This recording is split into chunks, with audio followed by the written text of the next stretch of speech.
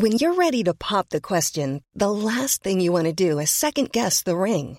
At BlueNile.com, you can design a one-of-a-kind ring with the ease and convenience of shopping online. Choose your diamond and setting. When you find the one, you'll get it delivered right to your door. Go to BlueNile.com and use promo code LISTEN to get $50 off your purchase of $500 or more. That's code LISTEN at BlueNile.com for $50 off your purchase. BlueNile.com, code LISTEN. He kōna ipurangi tēnei nā te reo irirangi o Aotearoa.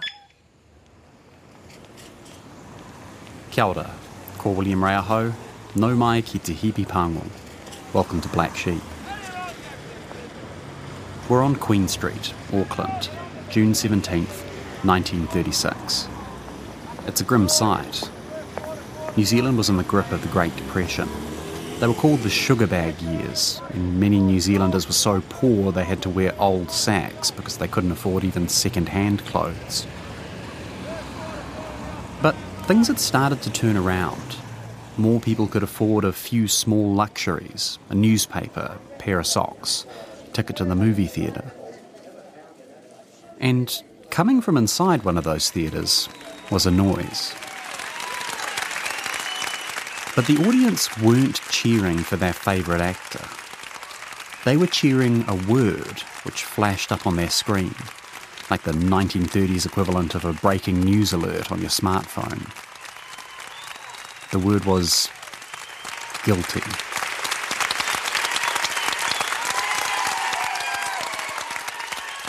For the people in that theatre, this was the end of a year-long saga, watching what might be the most bizarre criminal case of the early 20th century, the murder trials of flamboyant 44-year-old orchestra conductor Eric Mario. And yes, that's trials plural. Eric was twice convicted of poisoning his wife, 29-year-old actor and singer Thelma Mario. This story has everything you could ever want in a crime story. Sex, drugs, lies, celebrity, incredibly graphic pathologist reports. Tragically, true crime podcasts weren't invented in the 30s, so the public had to read about the Mario case in the newspapers or line up for a spot in the public gallery at the courthouse. There wasn't a lot of news when it came along that had to be grabbed. Yeah. I think there are on average 2 murders a year in New Zealand. Oh, nonsense. I'm sorry.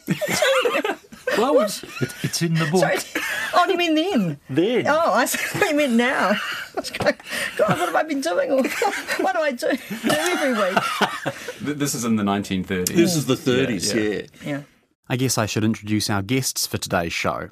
Charles Ferrell is a social historian at Victoria University, and Rebecca Ellis is a High Court judge. I should stress she's not talking in her capacity as a judge on this show, but I'm going to call her Justice Ellis anyway because I'm paranoid that if I call a judge by their first name, I'll be disowned by every editor I've ever met. Together, Justice Rebecca Ellis and Dr. Ferrell wrote a book about the Mario case. It's called The Trials of Eric Mario. For Justice Ellis, this case is kind of a family story.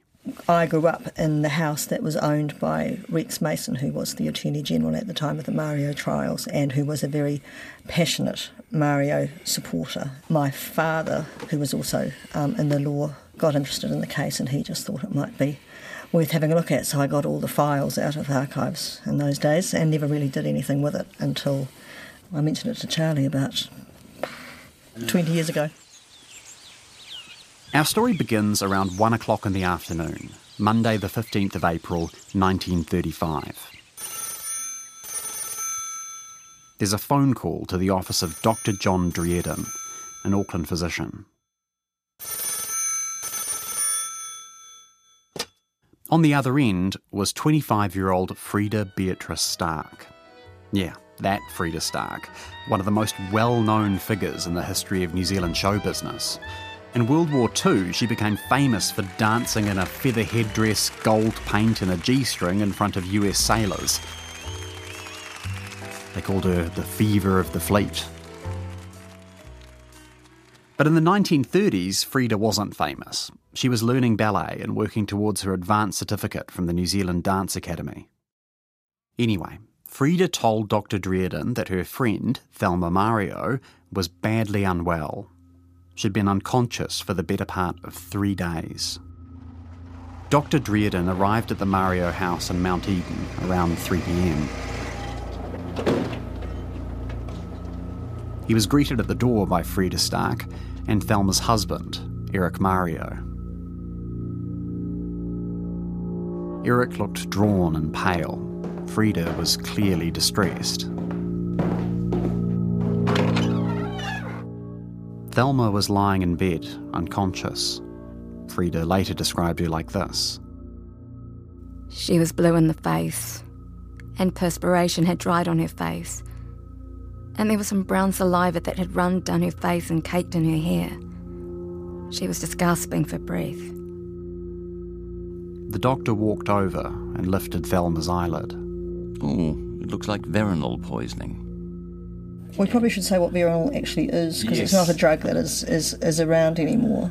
It's a form of barbiturate, isn't it? I think it is, and it was used for sleep, and it was quite notorious, I think, for its side effects and its addictive qualities, which is why it's not used anymore. It features, I think, in other murder cases. It does, yeah. There's veronal's referred to in a bunch of other cases as well, but it's picked up in a literary way as well. There's a number of novels and plays that refer to veronal.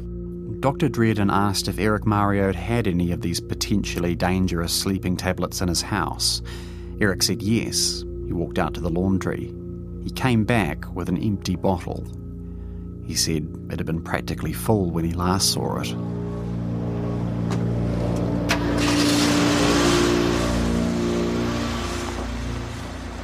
Dr. Drieden rushed Thelma to hospital. Eric went too. When they arrived, Dr. Drieden gave his diagnosis of veronal poisoning. But Eric Mario told the doctors he didn't think it was veronal. He said Thelma had taken a different drug.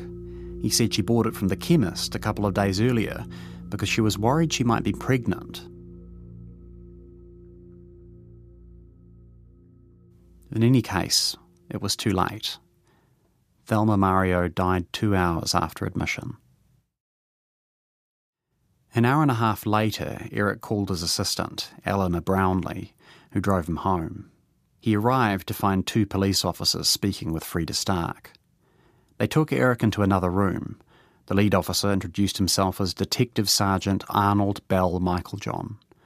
He recorded his interview with Eric, and those notes were later read at the trial. Michaeljohn started by asking why Thelma had access to so much veronal. Do you think I'm a murderer? Michaeljohn switched tack. Did Eric Mario use veronal himself? Do I look like an addict? Michaeljohn walked to the door and brought in Frida Stark. Miss Stark has stated that she asked you to call a doctor for your wife several times. I don't remember that, my dear. Detective Michaeljohn asked about the mystery drug Thelma had taken, the one Eric claimed she had bought from the chemist because she thought she might be pregnant. Miss Stark has stated that you told her you had bought a bottle of dope from the chemist for your wife. You are mistaken, my dear. Eric Mario took the detectives out to the laundry, where he kept the veronal. They found 1 empty veronal bottle, 3 empty whiskey bottles, and an empty pill box. Eric said this was the box his wife had got from the chemist. I feel like a criminal.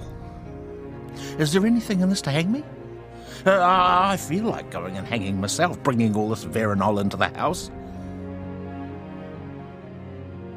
Over the next few months, there was an inquest into Thelma's death. As Dr. Drieden had suspected, all signs pointed to veronal poisoning. The police later found 2 more empty veronal bottles in the garden.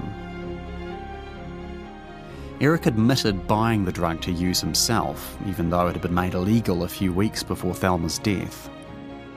Then, on September 2nd, 1935, Eric Mario was arrested and charged with murder.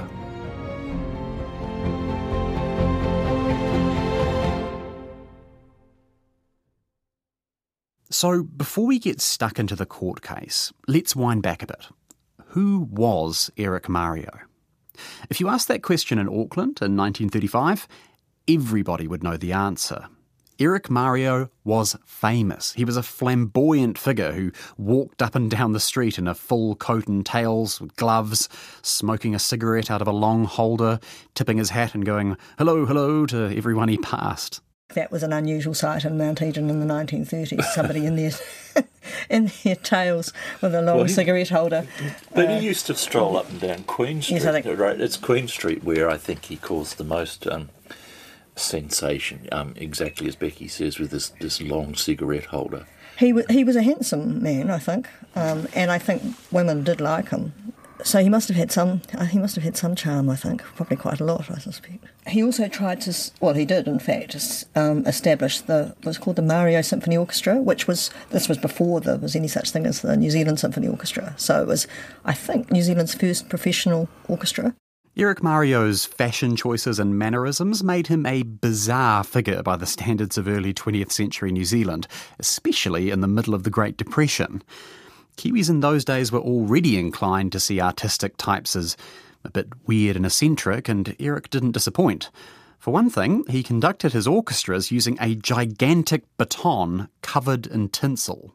For a bit of pizzazz, I'd say it was 2.5 feet long, maybe. It was a long baton. One of the musicians defended him by saying that you could see it better if you're in an orchestra. Yeah. I play in orchestras and you don't need to have something around your tinsel to be able to see. Well, it doesn't seem to have caught on. No, it doesn't. Music seemed to run in Eric's blood. He came from a family of musicians who had immigrated to Australia from Austria, I think. Eric's dad became a professor of music at Sydney University. His brother Raymond was a child prodigy on the violin. This is a recording of him playing in 1911.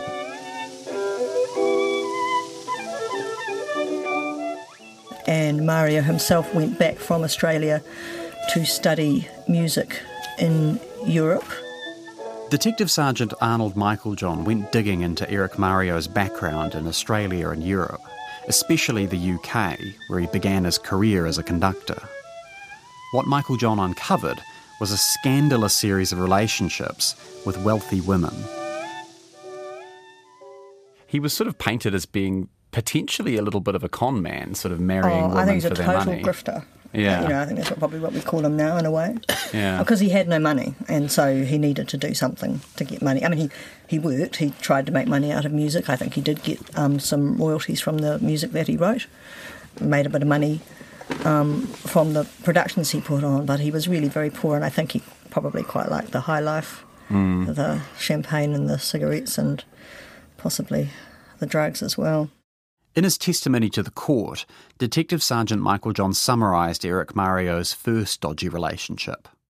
About 1913, when Dr. Herbert Edward Gray, late of Esher, Surrey, and his wife were staying at the seaside, they met Mario. Mrs. Gray ran away with Mario. When Dr. Gray heard of his wife's pregnancy, he insisted that the child should be born in his house. He took her to Esher, where Elizabeth Patricia was born. Mrs. Gray went back to Mario, and about 4 years later, Gray heard his wife was ill and found her living with Mario in squalid surroundings and again pregnant. Gray again insisted that the child, Graham, should be born in his house, and after the birth, Mrs. Gray went away to live with Mario. In 1920, when he was still living with Mrs. Gray and their 2 children, Eric Mario got involved with another woman. Mario met a Miss Nora Bailey, a professional violinist, and he lived with her, and she was known as Mrs. Mario. He was usually away at weekends, and thus it will be seen that for 6 years he associated with the 2 women. At the end of those 6 years, in 1926, Mrs. Gray died from tuberculosis. Dr. Gray was pretty generous about this whole situation. He helped pay for the upkeep of Betty and Graham, who were legally recorded as his children, even though Eric was their biological father. And Eric seems to have exploited this.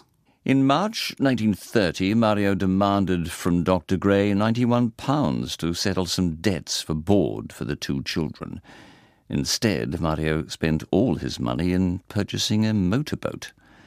Mario left for Sydney in December 1930, owing school and hotel fees for the two children. So Eric Mario left Dr. Gray and Nora Bailey behind in the UK and went to Sydney with his two kids, Betty and Graham. While in Australia, Mario conducted orchestras in Sydney on his arrival there, but for about 18 months he was out of work. This wasn't all that surprising. The Great Depression was starting to bite. Fewer and fewer people could afford orchestra tickets. Instead, Eric supported himself and his kids by getting into a relationship with another woman. He became engaged to a Miss Irene Stone, a professional dancer. During the engagement, he borrowed about £300 from the mother of Miss Stone. This woman says she practically kept Mario and the two children for the 18 months he was out of work. He contracted debts in Sydney and was also known as a heavy drinker. An orchestra leader in Sydney told Mrs. Stone that Mario was known to them as the gentleman crook. It was around this time that Eric Mario met Thelma Trott, a beautiful actress, 17 years younger than himself, with a small family fortune. Together they travelled to New Zealand, where they put on opera and orchestral performances. He is the conductor, she is the leading lady. And that's not all they did together. While still engaged to Miss Stone, Eric Mario married Thelma Trott on the 18th of October 1933. Miss Stone, on being informed that Mario had married in New Zealand, became hysterical. But this wasn't some kind of whirlwind romance. Eric said his marriage to Thelma was a marriage of convenience. She marries him with £500. He gets the £500. He needs to put on these performances, in particular an opera, a popular opera at the time, the Duchess of Danzig. This requires money. And the trade-off, I think, was that she got to be the leading lady in the shows. And they get to live as they like, I suppose, in terms of their private life, I think. Yeah, their private lives. In his first interview with Detective Sergeant Michael John, Eric Mario said this. Look, I don't want this to go down, but between us, my wife is fonder of women than of men. You know what I mean? Just a tip. If you were ever talking to the police about a suspicious death, it's usually not a great idea to ask them to keep a key piece of evidence just between us. Anyway, the police dutifully recorded Eric's words. Then, in a later interview, they asked him how he knew his wife was a lesbian. I knew definitely through having been told by my wife before we were married that she was a lesbian.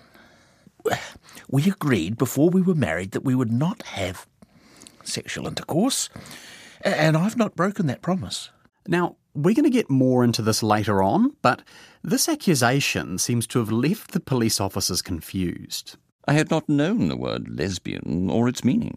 But Eric Mario was happy to explain. He handed over romantic letters his wife had received from a woman in Australia. I shall never forget that I've held you close in my arms and that I've been proud to think myself your lover. Eric also showed the police some nude photographs of a woman which his wife liked to look at. And that woman was none other than Freda Stark. Decades later, when she came out as openly gay, Freda confirmed that she and Thelma had in fact been lovers. Here's how she put it in an interview with an oral historian. That rotten old Mario, because he knew everything being in show business, and I used to sleep with Thelma to keep her company while he was playing the orchestra. He came home this night and everything was dark, and I knew he was there. I was fast asleep, pretending to be, and he came in and he grabbed the bed covers and switched it off right like that, and we were looking so proper, so innocent. And we'd had a lovely evening, but he was just a little bit too late. So not only was Thelma in a relationship with Freda, Freda had basically moved into their house, and Eric Mario knew all about it. He said he knew about it before they were married. Is that true? We don't know. Did he mind? We don't know that either. But these kind of marriages of convenience weren't all that unusual at the time. Frida herself later married a gay man called Harold Robinson before she came out. As for Eric Mario's sex life, well, he had a reputation as a ladies' man, but he may not have actually been sleeping with anybody at the time Thelma died. Justice Ellis and Dr. Ferrell got this story when they interviewed one of his lawyers, Trevor Henry, who was Mario's junior counsel at the trials. He said Mario had told him that he was taking so much Veronal that it made him impotent. At the time of Thelma's death, Eric was drinking alcohol and taking Veronal virtually every day. In fact, he told Trevor Henry that he was so drunk and stoned in the final few days of Thelma's life, he could barely remember what happened.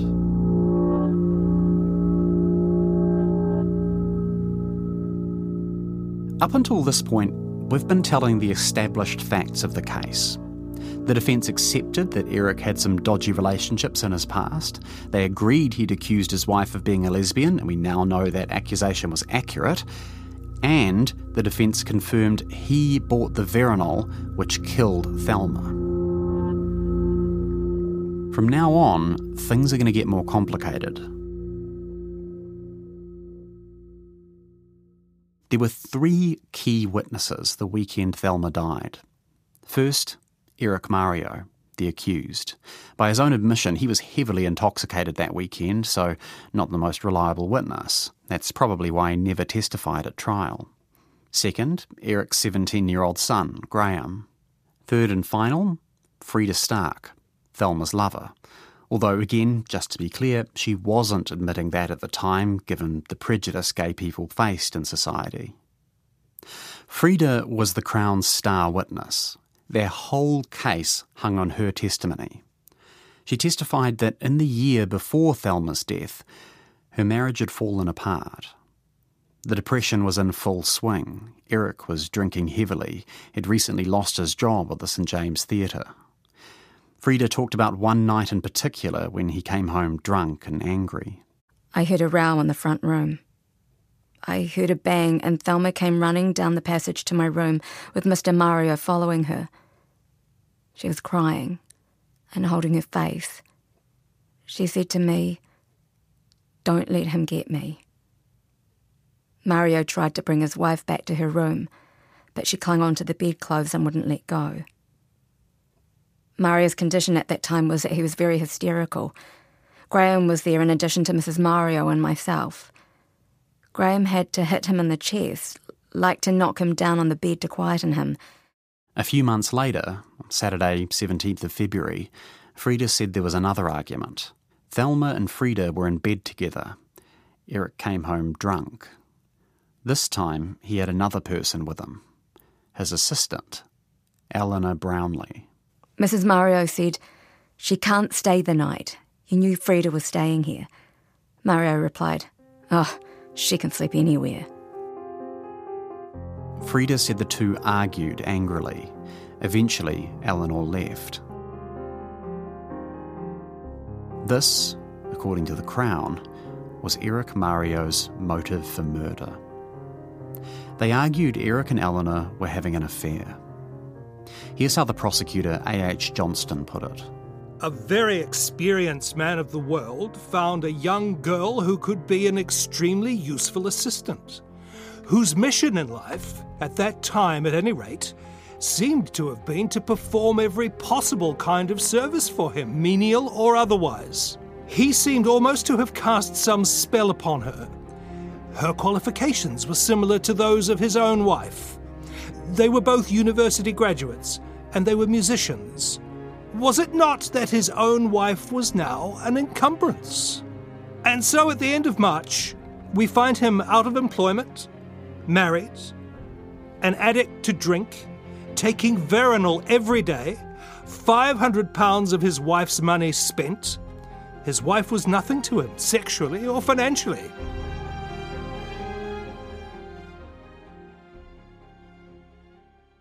So, Eleanor Brownlee came from a rich family, and we know Eric was a bit of a grifter, so maybe Eleanor was his new mark. But there was no actual evidence of an affair. Eric and Eleanor both denied it, so did Eric's daughter Betty. Nobody ever caught the two in a compromising position or noticed them sneaking off together. The most suspicious thing was that Eleanor sometimes drove Eric home when he was drunk and sometimes washed his clothes for him. What's more, as Justice Rebecca Ellis mentioned, Eric Mario may not have been capable of having a sexual affair because his Veronal addiction had made him impotent. And Justice Ellis has another reason for doubting the story of an affair. All Eric Mario's previous partners were beautiful, glamorous women. This sounds awful, but she was much too plain. I mean, I think he said that. She was quite plain. She was a keen musician herself. She wanted to learn from Mario. And there's no doubt that there was a serious professional, personal friendship happening there. Anyway, this was the Crown's explanation of Eric Mario's motive, and they had another suspicious detail. The Friday before Thelma died, Eric gave an envelope to his daughter Betty. This was written on the front. Only to be opened in the event of my death. Inside, Eric revealed that he was not Betty's legal father. Remember, she and Graham were both legally recorded as the children of Dr. Gray. The letter went on. I solemnly swear that what I am telling you now is the absolute truth. Although I've made a failure of my life, I've tried to do the best I could for you. So think kindly of me if you can, sweetheart. I love you. God bless you and protect you always. Your loving Daddy. The fact Eric gave Betty this letter just days before Thelma died looked deeply suspicious to the prosecution. As they explained to the jury, it showed his frame of mind on that night. On our submission, it was a letter of farewell and indicated the writer was intending to do away with himself. But this letter isn't exactly a smoking gun. It's more confusing than incriminating, because it makes no sense to say that Eric was planning to start a new life with Eleanor Brownlee and simultaneously planning to commit suicide. Let's get back to the single most important question the prosecutors had to answer. How did Thelma Mario overdose on Veronal? The Crown said Eric gave her the drug twice. The first dose was on the night of Friday the 12th, 3 days before she died. The police spoke to two of Eric's neighbours, who said he admitted giving her Veronal that night. Thelma had been feeling unwell, so she took the drug voluntarily to help her sleep. The next morning, Saturday the 13th, Eric got up early and had a bath. His son Graham heard a couple of bumps in the bedroom. He went in to find Thelma clinging to the dressing table, swaying and mumbling incoherently. They put her back to bed, where she slept for most of the day. She only woke later that afternoon. By this point, Frida Stark had arrived. She and Graham tried to keep Thelma awake and talking. She was conscious, but barely able to keep her eyes open. Then, Eric Mario came in. He brought a cup of hot milk in with him and a plate with a slice of dry bread. Together, they encouraged Thelma to take a bite. She chewed the mouthful that she had and swallowed it. I then gave her a drink of the milk. I held it in my own hand, and she drank not quite half a cup. Then when I was giving her the last lot, she was getting very drowsy. She closed her teeth and wouldn't have any more. Next, they took her to the bathroom. She wasn't capable of walking on her feet. She was dragging them, so we practically had to carry her out. By the time I got Graham to help me back with her, she had fallen fast asleep. The household went to bed. Frida got under the covers with Thelma. Eric slept in a chair next to the bed. Frida couldn't sleep. She said Thelma was gasping and gurgling. She tried to wake her, but couldn't. Thelma stayed unconscious all Sunday. Frida repeatedly urged Eric to call the doctor, but he refused. He said to let her sleep. Thelma never woke up. The next day she was dead.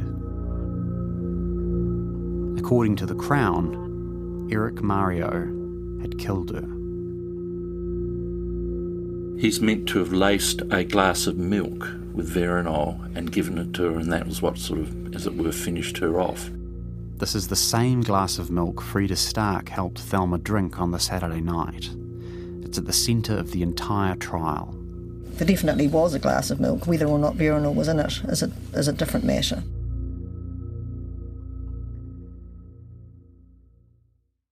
Everybody agreed Thelma had some milk that night. Eric Mario prepared it, then Graham and Frida helped her drink it. If Eric Mario did put Veronal into that milk, he was a murderer. By that point, Thelma was barely conscious after the first dose of the sleeping drug on Friday. There was no way you'd give someone in that state a second dose unless you were trying to kill them. So, was there Veronal in that cup of milk? Well, the cup was never tested for residue and nobody actually saw Eric put anything in it. But the Crown called 3 medical experts, including a world expert in toxicology, Sir William Wilcox. All 3 testified there must have been a second dose. The key fact was that after the dose of Veronal on Friday night, Thelma woke up on the Saturday. That meant she'd recovered from the dose she took on Friday. As the experts explained, it was medically impossible for her to then relapse into a coma from this point. Unless, that is, she had a second dose. So either Thelma took more Veronal herself, or someone else gave it to her. The Crown submitted that the first option was impossible. Why would she take another dose of Veronal if she was already barely conscious? So somebody had to give it to her, and the only person with a motive and opportunity was her husband, Eric Mario. And feeding into this theory that he's deliberately poisoning her, he repeatedly refuses to get her a doctor when she clearly needs one, and acts pretty suspiciously immediately after her death. Having heard all this evidence, the jury retired to deliberate. Several hours later, they returned with a verdict. Guilty, but with a strong recommendation for mercy. But for a murder conviction, there couldn't be any mercy. Eric Mario was sentenced to be hanged from the neck until dead. The case was appealed. The evidence was heard all over again, this time in front of Justice Callan. Again, the jury found Eric Mario guilty. This time there was no recommendation for mercy. Eric stepped back in shock. He turned to his daughter, standing in the gallery. Betty. Betty. The registrar asked if Eric had anything to say. I have been sentenced on the lying word of Frida Stark. I ought not to say that, but what can I say? Nothing more. The judge donned his black cap and sentenced Eric Mario to death.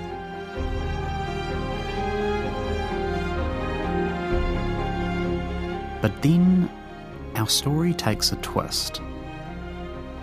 Justice Callan did something very unusual.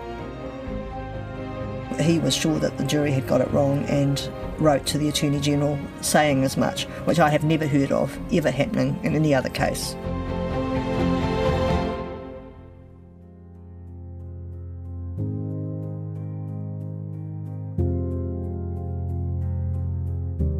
The thing is, until now, we've been telling you the Crown's version of what happened that fatal weekend.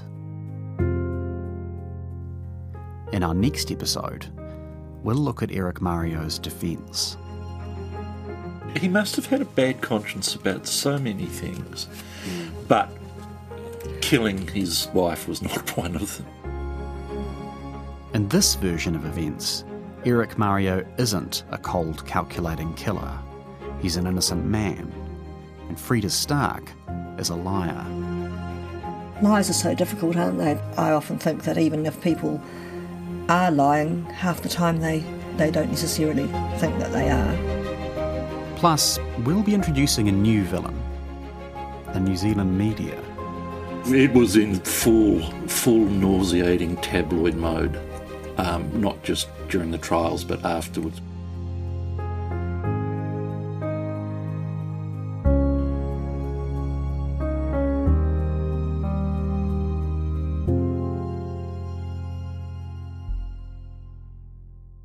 Big thanks to my guests, Justice Rebecca Ellis and Dr. Charles Ferrell. For more on the Mario case, check out their book, The Trials of Eric Mario. For more Black Sheep, be sure to follow us on Apple Podcasts or Spotify or whatever other podcasting app you prefer. Also, if you enjoy Black Sheep, I'm betting you're going to love a new series from RNZ called Untold Pacific History. There's one episode in particular about a New Zealand administrator in Niue, which I'd always wanted to do as an episode for Black Sheep, and honestly, you're going to have to hear it to believe it. Check it out, Untold Pacific History. It's kicking off May 18th, and you can find out all about it at rnz.co.nz. Black Sheep is written and presented by me, William Ray. The sound engineers are Phil Benge and Steve Burridge. The executive producer is Tim Watkin. Our voice actors are Sonia Yee, Duncan Smith, Grant Walker, Eva Corlett, John Gerritsen and Chris Reed. Big thanks to the Alexander Turnbull Library for the archival audio of Frida Stark. Botox Cosmetic, out of botulinum toxin A, FDA approved for over 20 years. So, talk to your specialist to see if Botox Cosmetic is right for you. For full prescribing information, including boxed warning, visit BotoxCosmetic.com or call 877-351-0300. Remember to ask for Botox Cosmetic by name. To see for yourself and learn more, visit BotoxCosmetic.com. That's BotoxCosmetic.com.